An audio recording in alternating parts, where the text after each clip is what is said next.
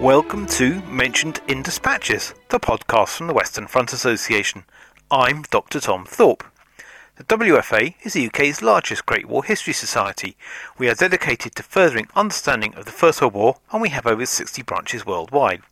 For more information, visit our website at westernfrontassociation.com. If you have a project or publication that you'd like to discuss on the podcast, I would be delighted to hear from you. You can email me at press@westernfrontassociation.com. It is the 28th of August 2017, and this is episode number 29. It is holiday time, and we are taking a seasonal break until September. Until we resume our normal round of podcast interviews, I wanted to share with you some of the talks given to my local branch, that is the Antrim and Down branch of the WFA, over the last few months. In this episode, Dr. Chris Manson talks about commemoration of World War I in Ireland. He gave this talk to the branch in 2016.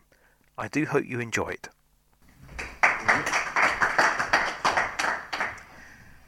Okay, first of all, good evening. Thank you all for coming out. I recognise most people from Saturday. Another great day had. So I'd like to thank the Western Front Association for their invitation this evening, and especially to Robert Corbett, who I've just found out. Did you just say he was to do tonight, but he's wrote me in to do it for him? Fair enough, okay. Recruitment. That's not on my subject list tonight, but that is an area that we can discuss at some other time. So in the last few years, I've been involved with Richard Grayson, so it was great to hear him on Saturday. And I was saying this to the guys before we started this evening, that it's really nice to hear some new research going on and some new developments and looking at areas that need a bit more examination, and perhaps, as I'll talk later on, as he was saying, that maybe he wants to back off in some areas and not probe too much, as it might change our view. I've also worked with Fergal McGarry and Philip Orr with the Mid-Antrim Museums. We've been doing some work around the North Coast, around the memorials and remembrance, and that's been quite interesting, some of the stories that we've heard and some of the narratives and the different ways that we've been able to approach that. And just to mention as well that I'm here today because of Keith Jeffrey. Keith Jeffrey was my PhD supervisor, and it's thanks to him that I have such an interest in this topic. He was my lecturer as an undergrad, and then I continued through, so we'll still remember him this evening. So this evening I'm going to examine the areas we're most finished, what happened when the war ended. Today most of us understand commemoration and what it represents. It seems it has been around for thousands of years, but the form of commemoration used today is something that Eric Hobsbawm described as an invented tradition, something that did not celebrate a lengthy history but appeared to always been in place. In fact, as we will discuss, a week before the anniversary of the end of the war, no major plan was yet in place. So picture the scene: Belfast City Centre, 1918. It was the 11th of November, a typically chilly November morning, and it just seemed like any other day. The Great War, as it was then called, had proceeded for over 1,500 days. News of what was happening in the Western Front slowly filtered through to the home front, after being snipped by the censor, and the lists of names of those who would not return continued to appear in the press day after day. However, there was a flicker of light at the end of the tunnel. The newspapers had been reporting that the war might soon end, a cessation of fighting. There was expectancy. The Belfast newspaper, the Northern Whig, declared that events were moving at such a pace that comment was in danger of being out of date before it reached the reader. And indeed, this proved to be the case, as just before 11 a.m, a telegram arrived at City Hall for the Lord Mayor, announcing that was termed an armistice had been signed. The war was effectively over. The telegram was subsequently sent to newspaper offices across the city, and as the news quickly spread, the streets soon thronged with people celebrating the news. In the shipyards and mills and other big industrial establishments, the news spread like wildfire. Workers stopped immediately, and by general consent the rest of the day was declared a holiday. At exactly 11 a.m, in Belfast General Post Office, telegraph staff stood the attention to sing the first verse of the British National Anthem, followed by 3 cheers for those from the office who had joined the colours and gone out to fight. Close by, in Belfast Harbour, the sound of ship sirens added to the chorus of celebration, which was beginning to reverberate out from the City Hall across the province. With the unanticipated suspension of work, shipyard employees marched in a phalanx into the city centre, headed by a band. However, as the papers suggested, a hooligan fringe used the opportunity to loot shops and cause wanton damage. But when the group arrived at Belfast city centre, they met mass crowds waving Union Jacks and other Allied flags. So by midday, and this is a bit of a cheat because this was 1919 Peace Day, but by midday the city was heaving with immense crowds heralding the end of the war, and the statue of Queen Victoria at the front of the City Hall had been draped with the Union Jack and the tricolour, that is, the French national flag. Elsewhere in the city, hastily arranged Thanksgiving services were being organised, such as St Anne's Church of Ireland Cathedral, the Presbyterian Assembly buildings, and several other city churches. And with the unexpected holiday, they were very largely attended. Yet the focus of Peace Day celebrations, and of course it was called Peace Day at this stage, we had a long way to go, 18 years in fact, before the tide would begin to change. So the focus of these Peace Day celebrations were concentrated around the City Hall, with brass and flute bands parading and surrounding thoroughfares and the bells of assembly buildings, declaring to those who had not already realised that peace had been declared. By mid-afternoon, tram cars, after vain attempts to continue the cross-town service, could only travel back and forwards on several sections outside the central zone. Soldiers and sailors, wherever they were met by the crowd, said the Belfast Telegraph, were carried shoulder high, and a large military contingent joined the celebrations, emerging from barracks, headed by drums, bugles and pipes. The Northern Whig declared, "The citizens cast business and all other care for the time being to the winds, and joined in a general jubilation, the like of which has never been seen in Belfast before." As the afternoon crept into the evening, the festivities continued, and the Irish News said the city was crowded until midnight. The Belfast Telegraph declared the air was filled with the singing of the national anthem and other patriotic songs, and close by in Castle Place an immense game of Ring o' Roses entertained the crowds. As darkness fell, rockets and fireworks added to the excitement of celebration. The Belfast Telegraph declared, with the drumming, the bands, and the crowds round the Albert, Peace Night was like a dozen 11th July nights and New Year's Eve watch nights rolled into one. The celebrations were not confined to the city streets. At the Grand Opera House, the planned performances went ahead, but in light of the great news, the audience was in buoyant form. During the play Tiger's Cub, some of the spectators joined the cast on the stage and in the good-humoured atmosphere. Towards the end of the line, "Oh, I wish I knew the father of that brat," a reply emerged from the stalls, "Kaiser Bill," leading to an outburst of laughter in the theatre. At the Avenue Picture House, a special Peace Day programme was organised. The orchestra for the duration of the interval, playing the Belgian, Italian and British national anthems, followed by Rule Britannia. Pictures of Marshal Foch, the Allied kings and presidents accompanied the anthems.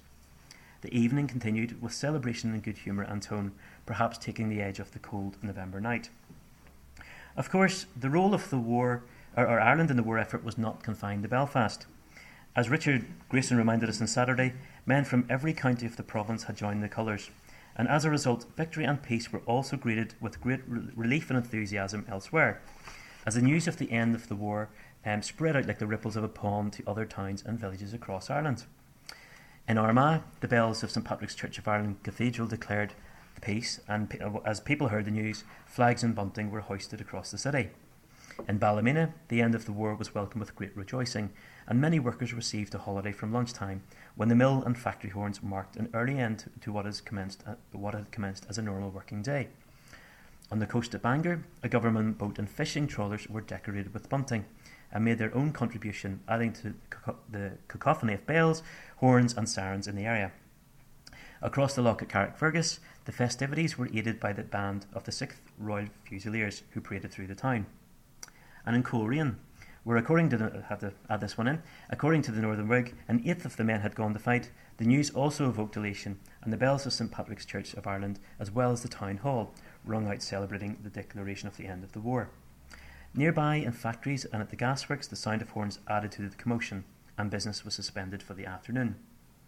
Enjoying the holiday, away from the classroom and shop floor, a procession of factory girls and other young people paraded through the town, followed by a service of thanksgiving held at the Diamond. Cheers were given for the Ulster Division, especially for the local Derry Battalion of the Royal Enniskillings. In Cumber, the reception of the news was hopefully I'll cover most people where most people are from with any luck. The reception of the news was welcomed by the sounding of the siren at John Andrew and Sons spinning mill at 11:45, so you can see that it took a little longer for the news to spread out. You'll understand the context of why I'm giving so much this detail very shortly. The company quickly declared a half day.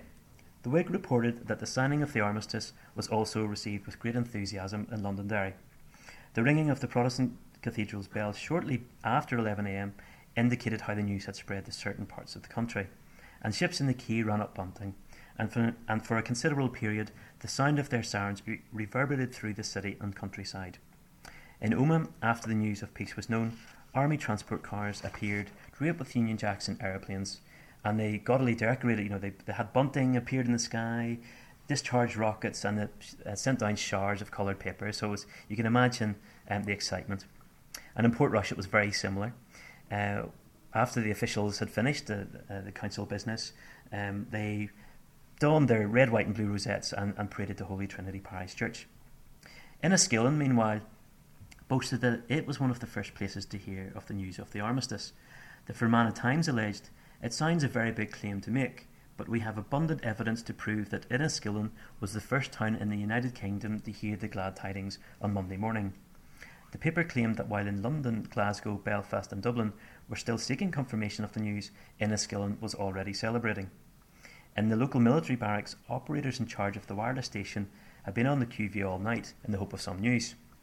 After 6:30 a.m, a faint message was heard, claimed to be a reading of Foch's historic text outlining an armistice would be effective from 11 a.m. The document had finally been signed at 5 a.m. French time, and signals announcing the imminent ceasefire then begun to flow out in all directions. Later in the day, being the November herring fair, the town was busier than usual, and the streets were soon decorated with flags and bunting. The Fermanagh Times again said, "A noticeable and regrettable feature was the fact that our nationalist townspeople held suddenly aloof," adding that only one or two of the nationalist buildings in the town displayed a flag or manifested that the war was over. In the afternoon, a company of soldiers gathered round a piano while people danced in the streets.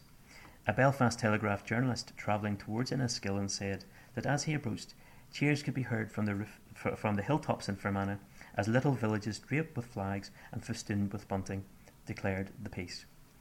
As he motored on towards other towns, he found that Portadown was decorated as for a 12th of July, that's most year round, while Lurgan was beflagged with rejoicing crowds parading in the streets. In Maguire's Bridge, the local band played for a torchlit procession, but not before objection. The police sergeant said no band could play in fear of breaking the strict Defence of the Realm Act regulations. The Fermanagh Times reported, "Mr. Andy Armstrong, the big drummer of the band, surprised to hear of any opposition, told the sergeant in plain language that police or no police, they were determined as loyal subjects of the King to celebrate the greatest victory ever won." I think it went ahead. And in Newry, flags, bunting and the bells of local churches, according to the newsletter, pealed forth joyously, whatever that means. In the evening, similar to Maguire's Bridge, people of the town paraded together in a torchlit procession headed by Belgian refugees and both the Unionist and Nationalist bands of the town. At a public meeting afterwards, a message was read from Stephen Gwynn MP, who said he was sorry that he could not be with them, declaring, "I sympathise profoundly with the idea of your demonstration. Irish troops of whatever county or regiment went out to fight for the common honour of Ireland, and it is fitting that Irishmen of all sections who desired the victory of the Allied cause should unite to rejoice over the achievement in which Irish troops have played so noble a part." At the close of the festivities, Alex Fisher, a local solicitor, thanked both the Nationalist and Unionist bands for taking part, and added that he was proud to find, quote, "they were all still united in Newry." For the duration of the war, there had been a particularly good relationship in the town among Catholics and Protestants, and this would continue for the length of the interwar period, but of course was not unique. The news of the armistice reached Monaghan about noon, and there was, according to the newsletter, to be signs of unmistakable cheerfulness as bands paraded the streets. However, not all celebrations of the peace were indeed peaceful. In the early evening in Strabane, Abercorn Protestant Flute Band paraded through the town, decorated with Union Jacks. Street lamps had not been working in the town since the previous winter, and in the dark they were attacked with a volley of stones and mud from persons unknown. The drum of the band was smashed and rendered useless. In Dublin, the celebrations of the end of the war were also animated and contentious. A crowd of Trinity College students drove a hearse containing an effigy of the Kaiser covered with a Sinn Féin flag along Grafton Street. A clergyman appeared to be reading a funeral service over the corpse. The hearse was followed by some hundreds shouting and flag waving, according to the Belfast Telegraph, among them military officers, clergymen, youth and girls. The Irish Times commented it was the cream of the day's sport, a piece of humour whose point was quickly realised by the spectators. Now, more peaceful celebrations did take place across Dublin, important to say, with flags of the Allies alongside Union Jacks raised above many buildings, and the processions could be heard singing the British national anthem. The Irish Times again noted that by midday streets were filled with festive crowds, and it stated it was the composition of the crowd which made the scenes so remarkable. Quote, soldiers, sailors, university students, munitions workers, shop assistants formed the bulk of the crowd, and they behaved with excellent and good humour. Members of the military through the cities singing popular songs, and Trinity College students commandeered vehicles driving around the city brandishing flags. The paper stated, no sooner had the first Union Jack been run up when it was speedily followed by a blaze of bunting along Grafton Street, College Green, Dame Street, Westmoreland Street, Sackville Street and all adjacent thoroughfares. Many businesses closed for the rest of the day and aeroplanes flew overhead. Into the evening, crowds remained in the city, and from 6 p.m. onwards, trains packed with passengers transported more people into Dublin to join in the celebrations. The paper stated, good humour and high spirits marked the characteristics of the throng, and though it might be safely described as boisterous, there was no tendency towards riotousness, you know what I'm saying, in any part of the city. In fact, it said it was pleasantly surprised at the noticeable and tenderness with which wounded soldiers were everywhere treated. For a Belfast Telegraph journalist, seeing the large number of Union Jacks raised across Dublin and the scenes of celebration dispelled his belief that, quote, the community had gone over entirely to the rebel party. A meeting organised by Sinn Féin was taking place at the Mansion House as people celebrated the armistice, and there were some verbal exchanges between the revellers and Republicans. Just before 10 p.m, hundreds from the meeting marched towards Grafton Street, headed by a Sinn Féin flag, which was seized by a young military officer, before the police intervened to halt an almost inevitable brawl. The following evening, Sinn Féin supporters held a peace demonstration sequel when a crowd clashed with soldiers at College Green. Shortly afterwards, perhaps reflecting the anger of the military at this demonstration of defiance, Sinn Féin supporters were attacked in Wicklow Street. So, outside of Ireland, the news was also very similar. It spread in the same way outside of Belfast, Dublin, London, Paris, Melbourne, New York, similar Armistice Day experiences. But what was very noticeable was that little was said about the mothers who had lost their sons, the children who had been left fatherless, the wives left widows. This would come after. These events were not captured by the camera or reported by the journalist in the city or town centre. Did the bereaved join the throngs at Belfast City Hall and across the province? A majority of families knew on the 11th of November 1918 that their fathers, brothers and sons would return. A minority knew that they would not. The former wanted to celebrate, the latter couldn't. The Northern Whig noted that, amidst the jubilant scenes, the vibrant colours of the flags and the commotion in the centre of Belfast, quote, many a sympathetic thought went out to those of their fellow citizens whom the war has cruelly bereaved and by whom the paean of victory cannot be echoed without a pang of deep sorrow. The Belfast Telegraph agreed, stating, quote, the greater army which mourns at home, wives for husbands and mothers for sons, who are today beneath the sods in France and Flanders. For those lonely ones, the gladness of this hour is chastened by the thought of the vacant chair. It was clear that although Ireland celebrated heartily the end of the war, it had to celebrate in the shadow and at the price of many of its sons. Celebrations of victory, even in a just cause, could not fill the vacant chairs at the kitchen table. Even from the perspective that the war was over and no more should die in the field of battle, would be no consolation for the thousands of Irish bereaved. 11 years after the armistice, Winston Churchill recalled his emotion on the 11th of November 1918, stating, quote, too much blood had been spilt. The gaps in every home were wide and empty. The work of the world had to go on. and the ache for those who would never come home could not be danced away. For the French, it was particularly difficult to celebrate in a country in which the towns had been occupied, millions of men from several nations had been killed and buried, and in which the countryside lay not much more than a quagmire. As one commentator noted, the French were, after all, making a noise in the shadow of the graveyards. Cyril Falls, who served with the 36th Ulster Division, reflected in 1922, the armistice was celebrated, quote, celebrated by troops in France without the wild hilarity, wild almost to hysteria, that greeted it elsewhere. Instead, Falls noted, the division, quote, after years of discomfort and exposure, they slept softly, undisturbed by the crash of bombs. Despite the numerous reports of mass celebration along the lines, for many soldiers this did not appear to be the reality. Percy Crozier, a brigadier with the Ulster Division, expressed similar sentiment. Quote, only those men who actually marched back from the battle line on the 11th of November 1918 can ever know or realise the mixed feelings. No fighting man worth his salt desired at that moment to do anything but forget the past and forge the future. All the world over, where men and women congregated in large numbers, they went mad. Not so the fighting men, fresh from the line, dumped down in liberated areas, where children begged for bread and grown-ups thank God for delivery. The stay-at-homes of victorious countries are dancing and drinking in the capitals of Europe and patting themselves on the back because they have won the war. So the people of Ireland awakened on the morning of the 11th of November 1918 in the knowledge that the war that had ravaged Europe for over 4 years could conclude at any moment. Just as everyday business got underway, the declaration that victory had finally been achieved spread to every town and village.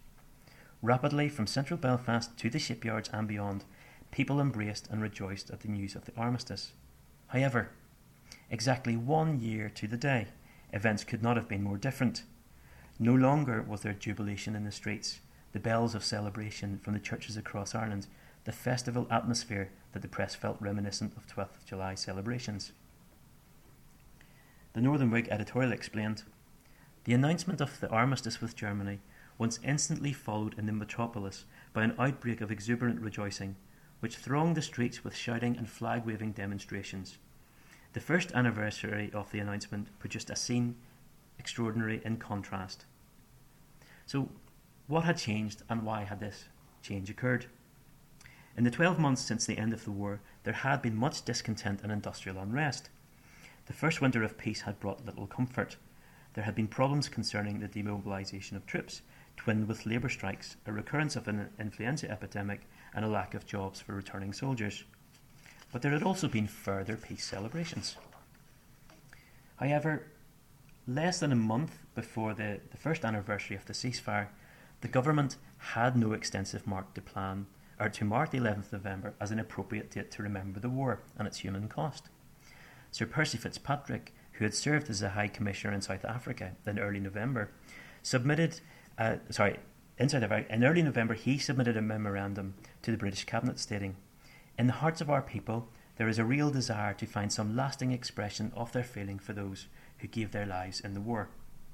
Fitzpatrick explained that during the conflict in South Africa each day, a 3 minutes pause was observed at noon, when all work, all talk and all movement were suspended for 3 minutes, that they could concentrate as one in thinking of those, the living and the dead, who had pledged and given themselves for all that they believed in. Sir Percy suggested a pause would be a fitting expression of commemoration of those who we can never repay, our glorious and immortal dead. Although Fitzpatrick is often alluded as being the instigator of the silent commemoration celebrated today, there has also been some speculation and argument over where the idea of the silent pause originated. In fact, in 1938, the Belfast Telegraph outlined other individuals, including King George V, the Archbishop of Canterbury, the Lord Mayor of Belfast, and an Australian on the staff of a London newspaper. During 1916, silence had been adopted in Belfast to remember the large number of men from the city who had died during the opening days of the Battle of the Somme on the 1st and 2nd of July.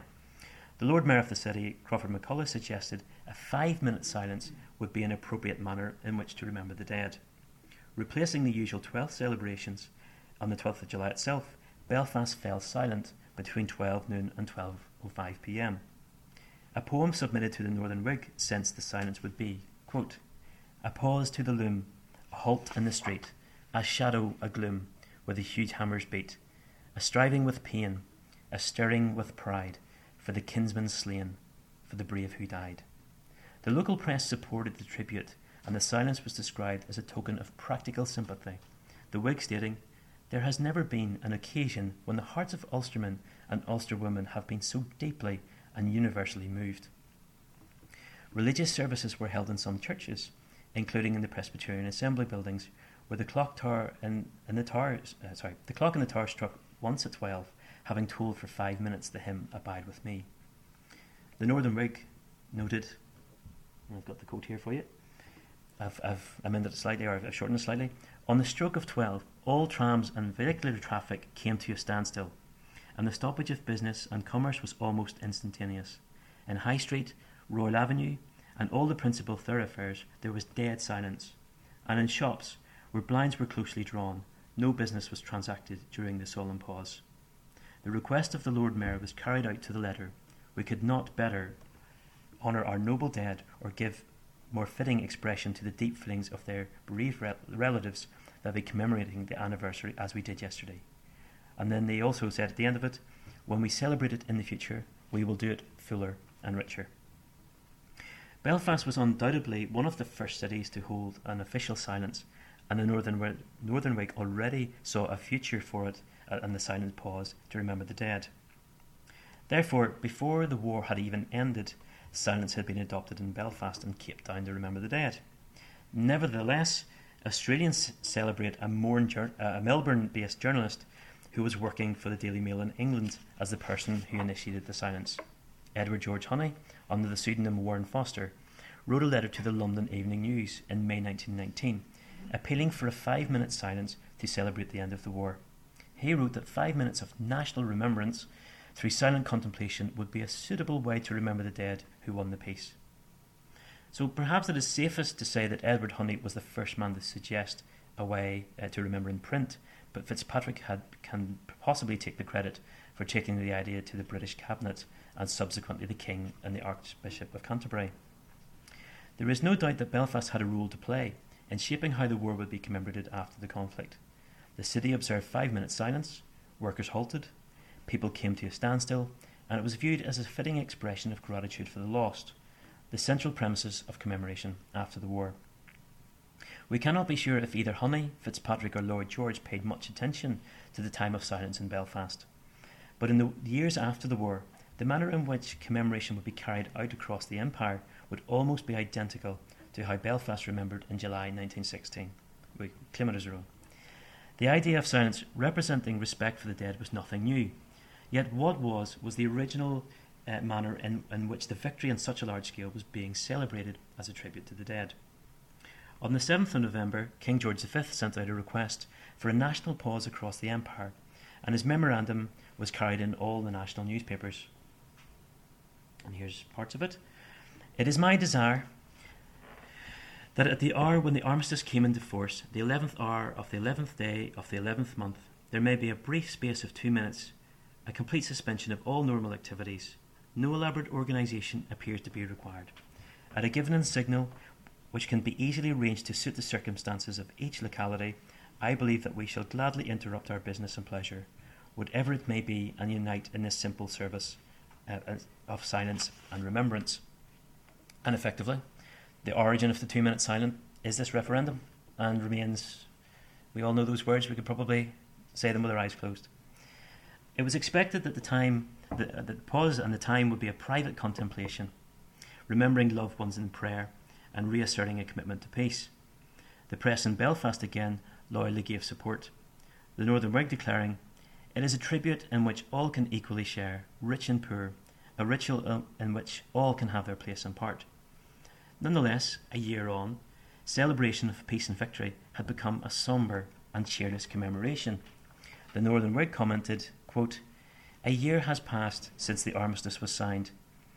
If it has not brought us all the benefits that the more sanguine of us imagined that peace would have brought us all at once, we must recognise on looking back that it has brought us many inestimable boons." But they weren't quite sure what they were yet. The celebrations of this day the previous year appear to have left a bitter aftertaste. Indeed, it would be naive to think and imagine that the victory could immediately secure economic stability, job for ex-soldiers, and a return to the pre-Edwardian era of prosperity.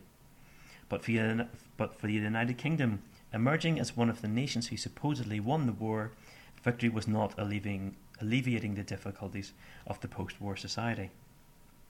The silence was to commence at 11 a.m, but what would happen then? There was no precedent from previous years, and although it was expected silent contemplation would be a form of remembrance as it was in 1916, what manner was it appropriate to act? And you would have found this quite often in the early 20s and 30s, ex-servicemen on one side wanting to celebrate, and then the bereaved and the mothers and the families wanting to commemorate. And it did create quite a lot of problems in the 1920s, particularly for the ex-servicemen who describe themselves as the inglorious living, because it would always have been better to die at the front than come home, and not for the normal reasons which we would assume is that there was a guilt. It was more because of the treatment. They were left to the side, they weren't on the podium.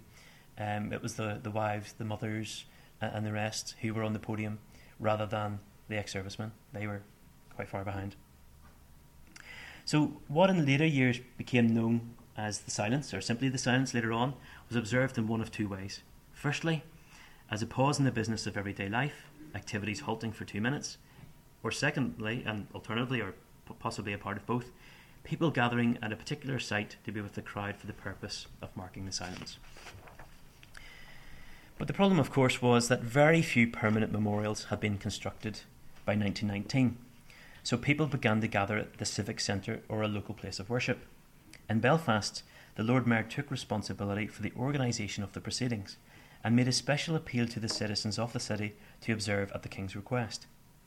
A special notice had been sent to the industrial heartland of Queen's Island, and workers were aware that 3 short blasts in the shipyard's horn signalled the commencement and conclusion of the 2 minutes pause. At Queen's University, classes were to remain still at their desks, Belfast school children were to set down their pencils, and naval ships stop and soldiers stand to attention. The Northern Whig stated, "The empire on which the sun never sets will celebrate this solemn moment practically throughout the 24 hours." Exactly a year to the day from the great celebration and rejoicing at the news of the armistice across the UK, in Belfast the horns of the shipyards, the bells in nearly every town and village church, the patriotic singing of the national anthem, and the fun and frolics at the Opera House had disappeared. Belfast and other Irish cities were emotionally different. How the war would be viewed in the future was at the hands of the government ministers and King George in 1919, and they decided to honour sacrifice. Nonetheless, November 1919 was not entirely a volte-face from celebration to sadness. Some still celebrated. A number of ex-servicemen asked, why should we be sombre and subdued on the anniversary of the greatest day of our lives? A small number of ex-servicemen abhorred the official ceremony and instead preferred reunions and entertainment such as armistice dances. Despite this, the 11th of November 1919 was marked by silence and contemplation, replacing the celebration of the year before. So armistice dances particularly were very popular in the 1920s and early 1930s, but it began to drift and not be so important after that. I think maybe because it was a conflict of what was happening earlier in the day. But what did happen was making memorials. It rapidly became clear, with a 2 minutes pause, that people wanted somewhere to gather at a particular site, to be with the crowd for the purpose of collectively marking the silence. While remembering the dead is frequently conceived as a personal affair, commemoration of the war dead became a public, collective event which implicated the society as a whole. Individual grief was not separated from the larger canvas in which memory was mobilised, and the neat binaries of individual and collective collapsed during the war and indeed the years following it. War memorials had been erected to remember other wars, and many communities already had plans underway to construct a memorial to remember their dead. But this was of an unprecedented magnitude. As a result, probably the largest and most popular movement for the erection of public monuments ever known in Western society began. In the immediate post-war years, memorial making tended to remain on a smaller scale, such as personal, small firm, or church rolls of honour, before communities began to establish war memorial committees to raise funds for a town, village, or even a regional memorial. With the British ban on exhumations in the battlefield coming into force in 1915, the bereaved were left with no tangible focus for their grief. A memorial could provide a focus and act as a surrogate grave. War memorials were erected in almost every town and village across what came to be Northern Ireland in 1921, and in most large towns of the Free State.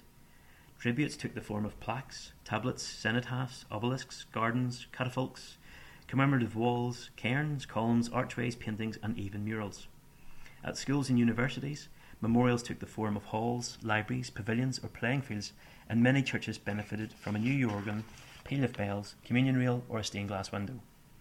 The construction of a hostel and the building of houses for those who returned became a form of memorial for those who did not. In Ireland, a variety of monuments to the dead spoke to and for communities. Monuments to earlier conflicts such as the Crimean War and the South African War had been erected, but most of the names were professional soldiers, not the young men from the same streets, the same schools, and the same workplace who perished in the Great War.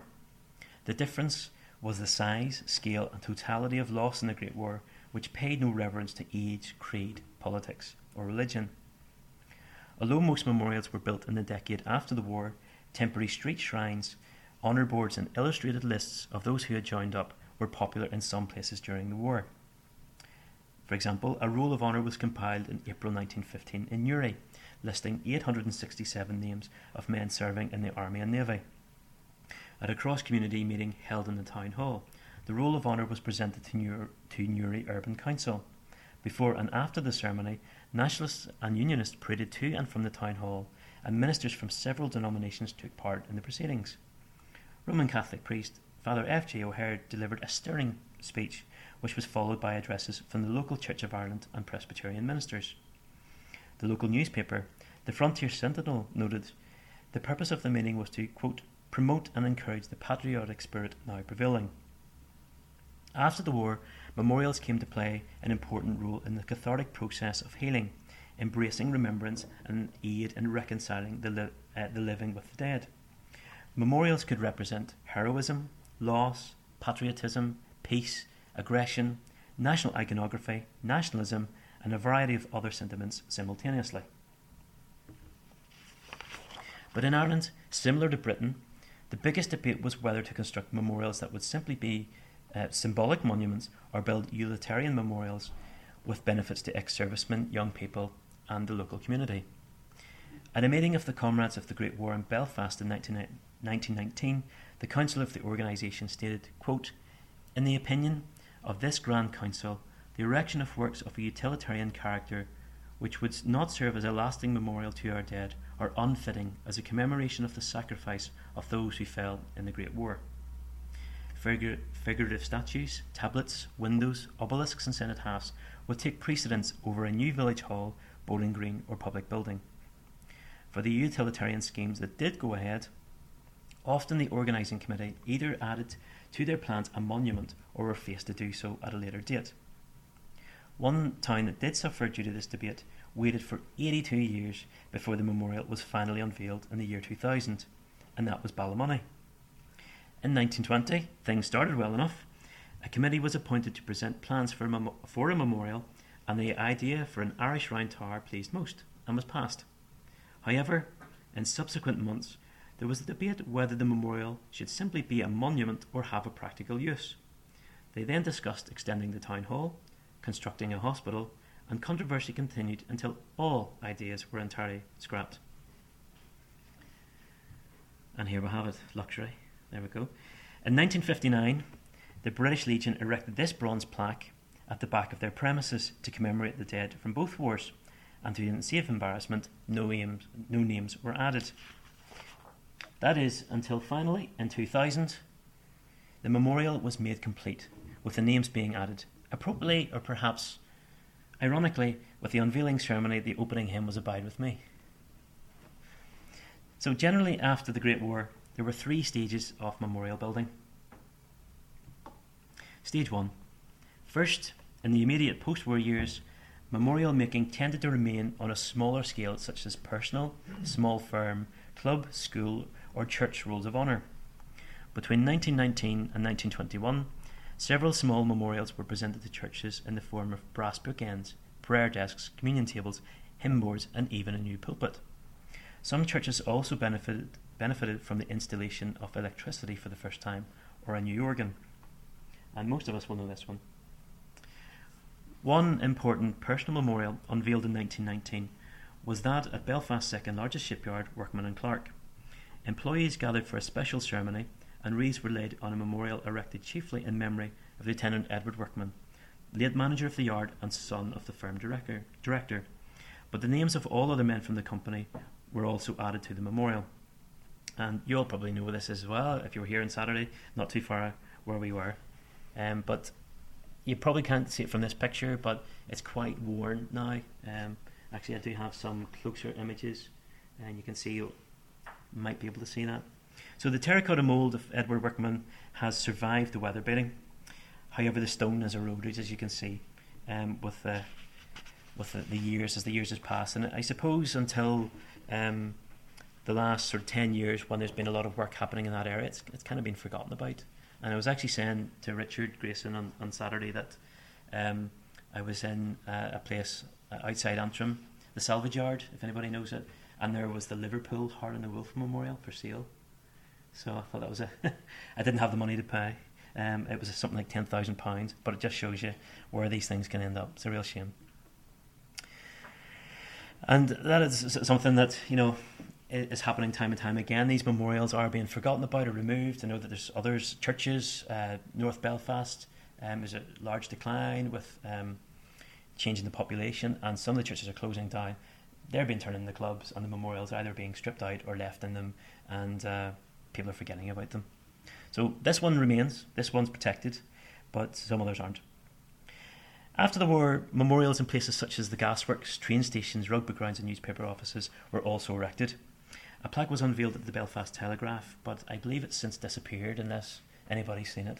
It was at the front, and then during the Troubles, with a bomb at the corner, ironically, of course, because there was Second World War bombs there too, they moved the memorial from that door, and I don't know if anybody's seen it since. Has anybody else seen it? No, it's disappeared. At Ravenhill Rugby Ground, it's good that we've had the full renovation, but we can still have the war memorial there. Although I'm not sure the same could be said for Aviva Stadium. I tried to find it, but I couldn't. So, in the immediate years after the war, church memorials, local firms and clubs erected. Although several larger towns had already commenced their schemes, it would take a few years for the money to be collected and these be finalised. And it was until then, in places such as Omagh, Enniskillen and Brookborough, and Armistice Day ex-service men's parade, they would pray to the Boer War memorials until something else was in place for them. Okay, so let's look at the second stage. From around 1922 onwards, memorials began to emerge in small communities, towns and villages. The committees in Ballymoney were established with the job of finding a site, deciding upon the appropriate style of memorial, and raising the finances to pay for it. And in most of these committees and all the different places, they usually had local council representatives, religious figures, sometimes the local MP, representatives from the business community, or a local nobleman.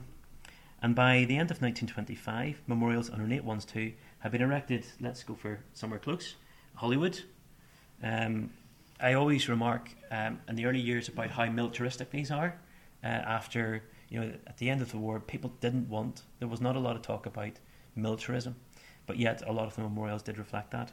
So you've got your soldier with a gun, and Port Stewart, and that was 1924.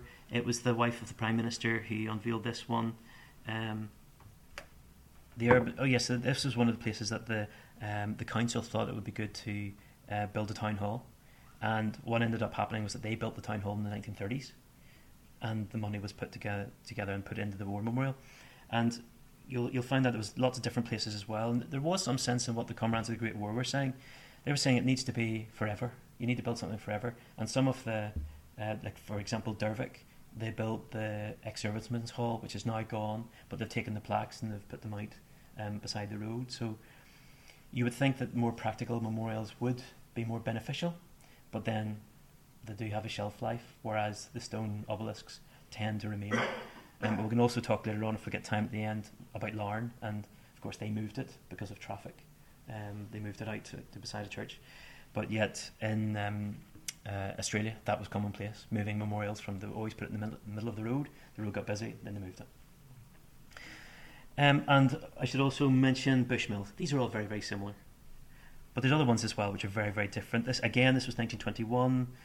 Some of the top guys, Charles Hartwell from London designed this one, cost £1,300, which is a lot of money at this particular time. And actually the Coleraine Chronicle commented on this one: the figure is shown as if witting the onslaught of an enemy or going into a bayonet charge. So again, back to that, it's strange, the bloodshed, it wasn't that common. And you can see the inscription. It's just worth commenting on this. You'll straight away recognise that the 1919 is probably to do with the fact that the peace treaty wasn't signed, but there are war memorials out there that actually say 1914 to 1920 as well. Not so many. And I should also mention Dungannon. I can do that tonight. The expert is in the room. So I always like to mention this one because of it's not just about the soldiers. It's hard to read on this, but you do have there's women's names on this memorial, and it's soldiers and nurses is the second line. It's probably quite hard to see, and there they are on the memorial itself. So we often sort of talk about the war as just a man. It was just about the men, and that obviously came out quite a lot in the iconography, but yet there was some mention in certain places, not so much, but it was there. And of course, one slightly different, but absolutely beautiful, is Portrush. And I always like to come back to this one.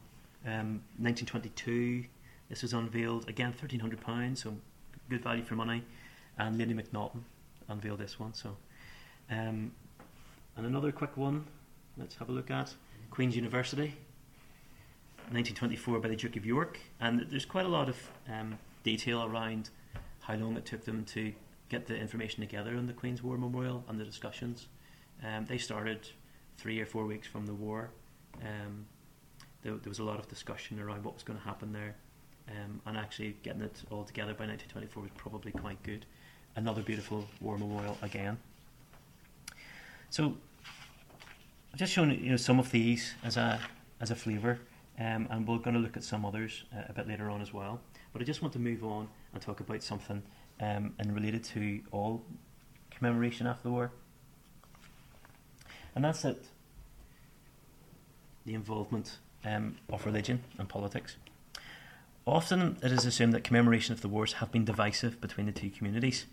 However, it seems during the interwar period there was a good relationship between Protestants and Catholics, and commemoration was often ecumenical. On Armistice Day in the 1920s in Dungannon, Boy Scouts, Girl Guides and the police band, the British Legion, relatives, school representatives and local merchants all gathered together to commemorate the war, and the entire party paraded to a church, either the Church of Ireland, Presbyterian or Roman Catholic. Indeed, Protestants and Catholics gathered to remember the war in several other places too. Catholic ex-servicemen in Lurgan, quote, were equally anxious to commemorate their war dead, and in 1922 in Longford, Catholic ex-servicemen paraded to St Mel's Roman Catholic Cathedral to remember their colleagues who had made the same supreme sacrifice. The press also recorded ecumenical commemoration parades in Armagh, Enniskillen and Londonderry in this period. In Enniskillen, Armistice Day parades were led by the Orange Pipe Band and Nationalist Flute Band. Indeed, what is perhaps extraordinary when you look back was the attendance of W.T. Cosgrave, the President of the Free State at the time, at commemorations in Cork in 1923. In Newry, after the war, joint services were held following on from good relations during the war. On Armistice Night 1918, Nationalist and Unionist bands paraded through the town together, and in the 1920s, large interdenominational parades organised by the British Legion strengthened the relationships further. In 1926, ex-servicemen gathered at the local barracks, paraded together to the temporary cenotaph, from the cenotaph to their respective services, reformed and paraded back to the barracks and joined together for tea. By the following year, commemorations had become so large that the parade had to move to a larger site, and the Catholic contingent marched not only to the cathedral but also to the parish church. So there was quite a lot of this, especially in the 1920s. So it was out of respect. I've done quite a lot of analysis on the problems of Catholic services and Protestant services, and how the two didn't, the two ideologies were very, very different despite the religious elements that we would normally attribute. But it was interesting that out of respect they would parade to one service, drop those people off, then parade to the next place, drop those people off, and then come back together, or somehow come together again, and then have tea afterwards all together, which is interesting. It's not often that's what we hear when we talk about commemoration. In fact, relationships appeared to be so good in this period that the Newry Reporter stated that the town was proud of its diversity of religious and political opinion that infused for the parade, and was a striking example of cordial relations between all classes and creeds. So again, they don't even see it as a religious element, it's about class and creed. So similarly in Londonderry, relationships were good, and after 1934, the Roman Catholic Ex-Combatants Association established its own parade to the city's memorial, as were relationships in Portadown.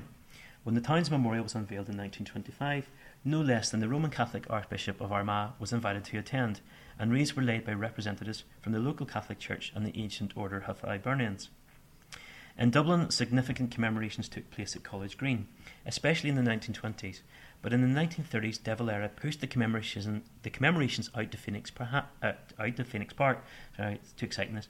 Perhaps in the hope that they would become out of sight and out of mind, but this wouldn't be the case. In fact, it got stronger and stronger.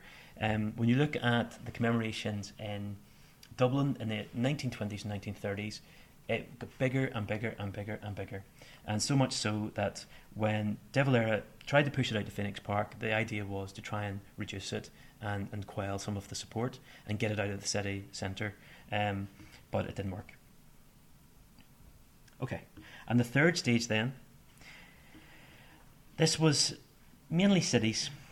So I would put it into the phase that the places like Belfast and Derry, where it took a longer time. So that some of these cities tried to get the names all together, and then they realised it was so difficult that either they dropped the idea of putting in names, or they just waded through it, and names may have been missing.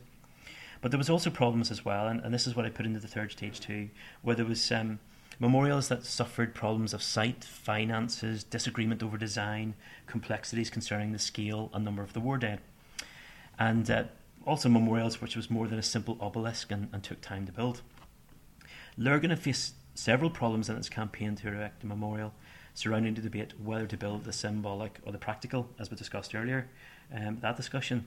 And in 1918, a technical school was proposed straight after the war, but the following year public pressure resulted in the monument being erected instead. The project was then abandoned in 1923, but the problems were finally overcome, and a memorial was eventually unveiled in 1928. There were similar problems, and this is a well-known one. I'm sure we've all come across this one. Similar delays for the County Antrim War Memorial. Just 2 weeks after the war ended, several local public representatives decided to raise a monument to the men of the county. The subsequent War Memorial Committee debated where to situate this memorial, considering Ramore Head in Portrush, Slemish near Ballymena, the Giant's Causeway, Collintop north of Ballyclare, Knockahill near Carrickfergus, and the Antrim County Courthouse in Belfast. Deciding upon Knocka before the end of 1919, it took 18 more years before its completion, as the project was riddled with financial difficulties. Members of the local community tended to contribute to the church, workplace or club memorial in the vicinity of their homes, as names of family, friends and colleagues would be listed on them, and they would have more personal meaning. The same may have been true for the parochial memorial, and people may have felt obliged to contribute to both. Donating to a further memorial in the city or on behalf of a county was probably too much for most people, especially during a time of economic depression, and schemes such as Knocka struggled to find these funds, probably a lot to do with that. There was other issues too, but funding was one of the main ones. And we should also mention this one, not too far away. This was taken maybe a decade ago. Not much has changed, to be honest. And this is 1929. It was unveiled after 6 years of discussion. I'm aware that Robert's in the room, so he's going to correct me here. However, with the passing of time, it has become the representation of what the 11th of November stood for in the city.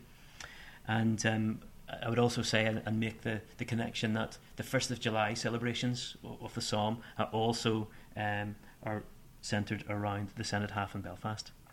But of course, this would never be described as Northern Ireland's War Memorial, which is quite ironic because it's in the capital city. This title remains solely for Thiepval Tower. Of course, not even in Northern Ireland, and this was something that was mentioned quite a lot in the 1920s and 30s in the press, that they assumed that Belfast was just another city. They didn't see it as a representation of the state itself.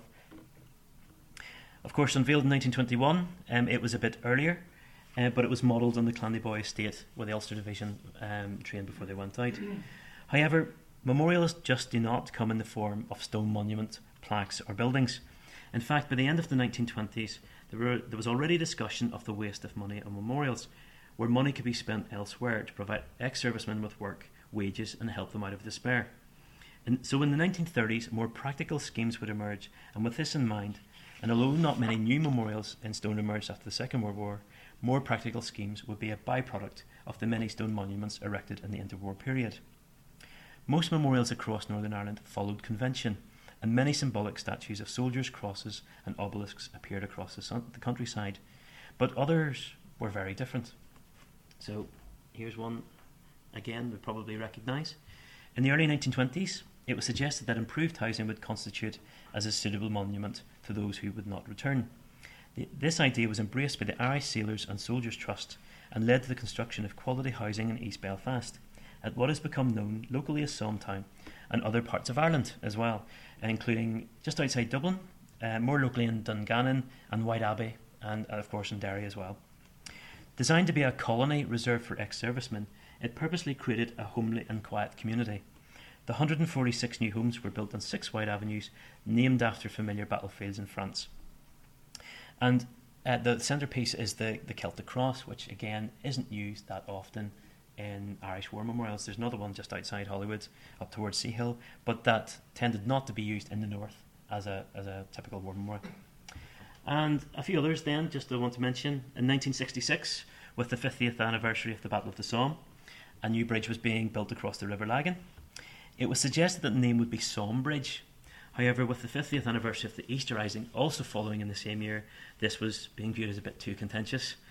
So some Unionists wanted it to be named Carson Bridge, but in the end, with the royal visit already in the pipeline, it became Queen Elizabeth II Bridge, and the Queen unveiled the bridge herself on her trip to Belfast, where people threw bricks at her.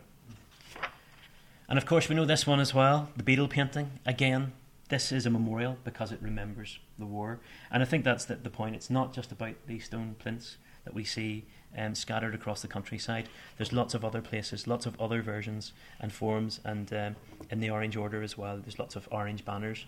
I've actually seen an orange banner with the soldier at the front with a gun in his hand. So there's lots of variations too. But in the 1990s, there was no doubt there was a rejuvenation of interest in the two world wars, and in several loyalist areas, new murals have been painted. And I'm going to show you some that are probably gone now. They've been replaced, as they tend to do. But thankfully I've got these on file, and we took photos a couple of years ago. So this first one is in New Mossley, going over the top.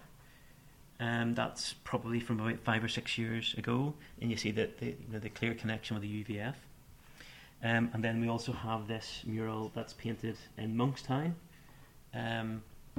This is also in Ireland the Great War in Keith Jeffrey's book. I can't remember if he pointed out the spelling mistake, but top marks if he spotted.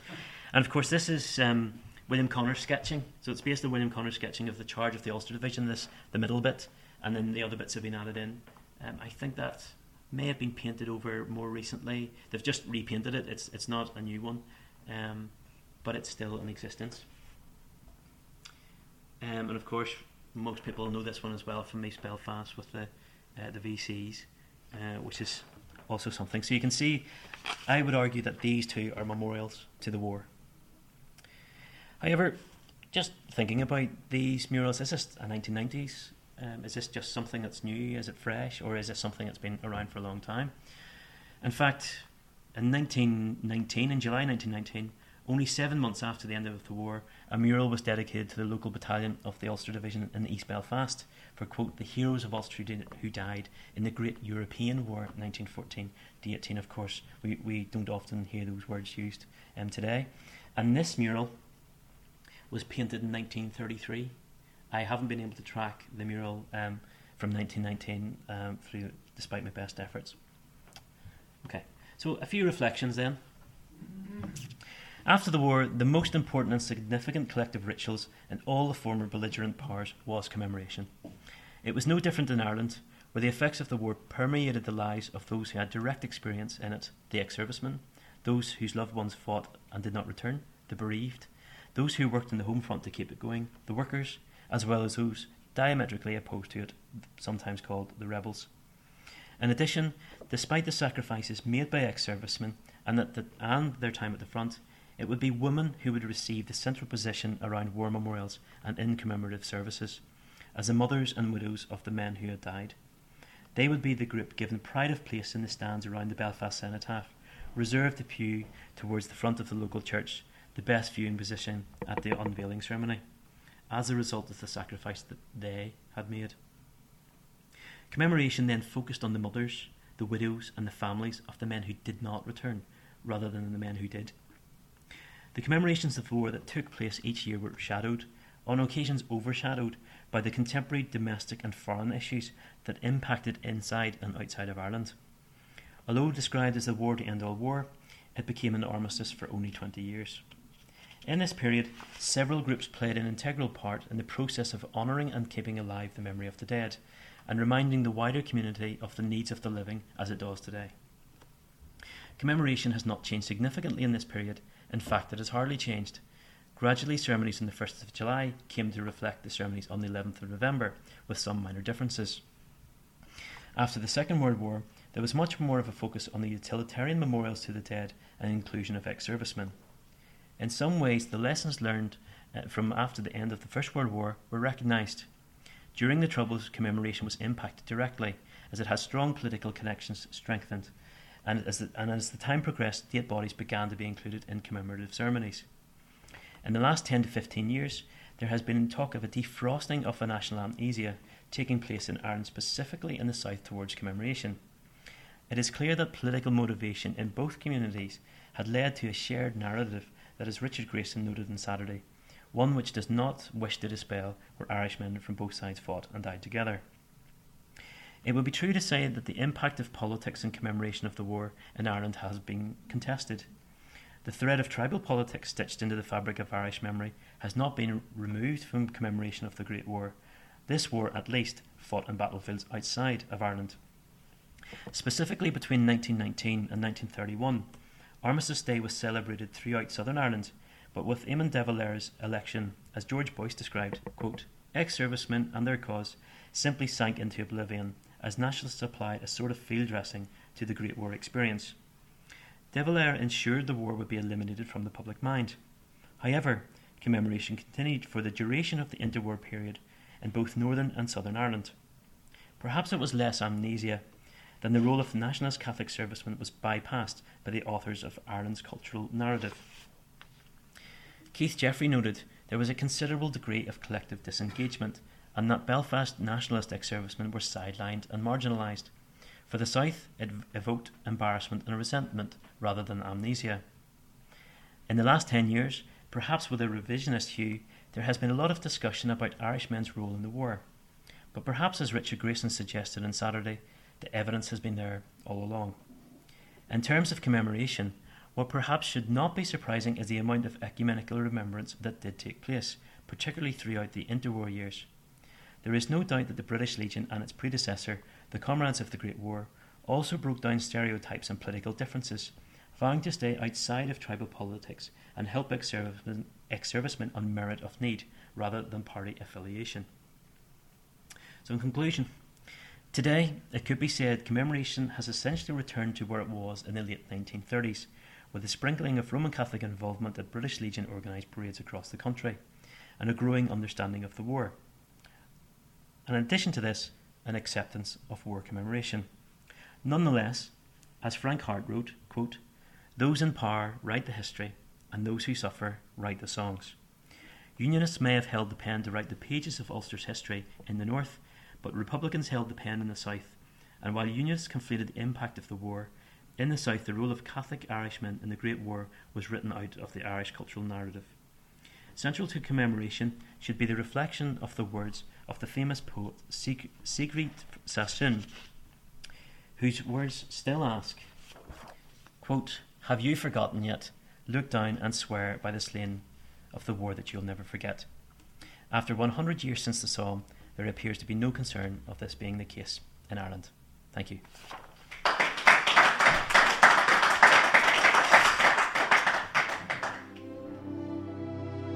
You have been listening to the Mentioned in Dispatches podcast from the Western Front Association with me, Tom Thorpe. Thank you for all my guests for appearing on this edition. The theme music for this podcast was George Butterworth's The Banks of Green Willow. It was performed by the BBC National Orchestra of Wales, conducted by Krish Russman, and produced by Biz Records. This recording is part of a collection of orchestral works by Butterworth performed by the BBC National Orchestra of Wales and supported by the Western Front Association. This is available from all good record stores under the record code BIS2195. Until next time.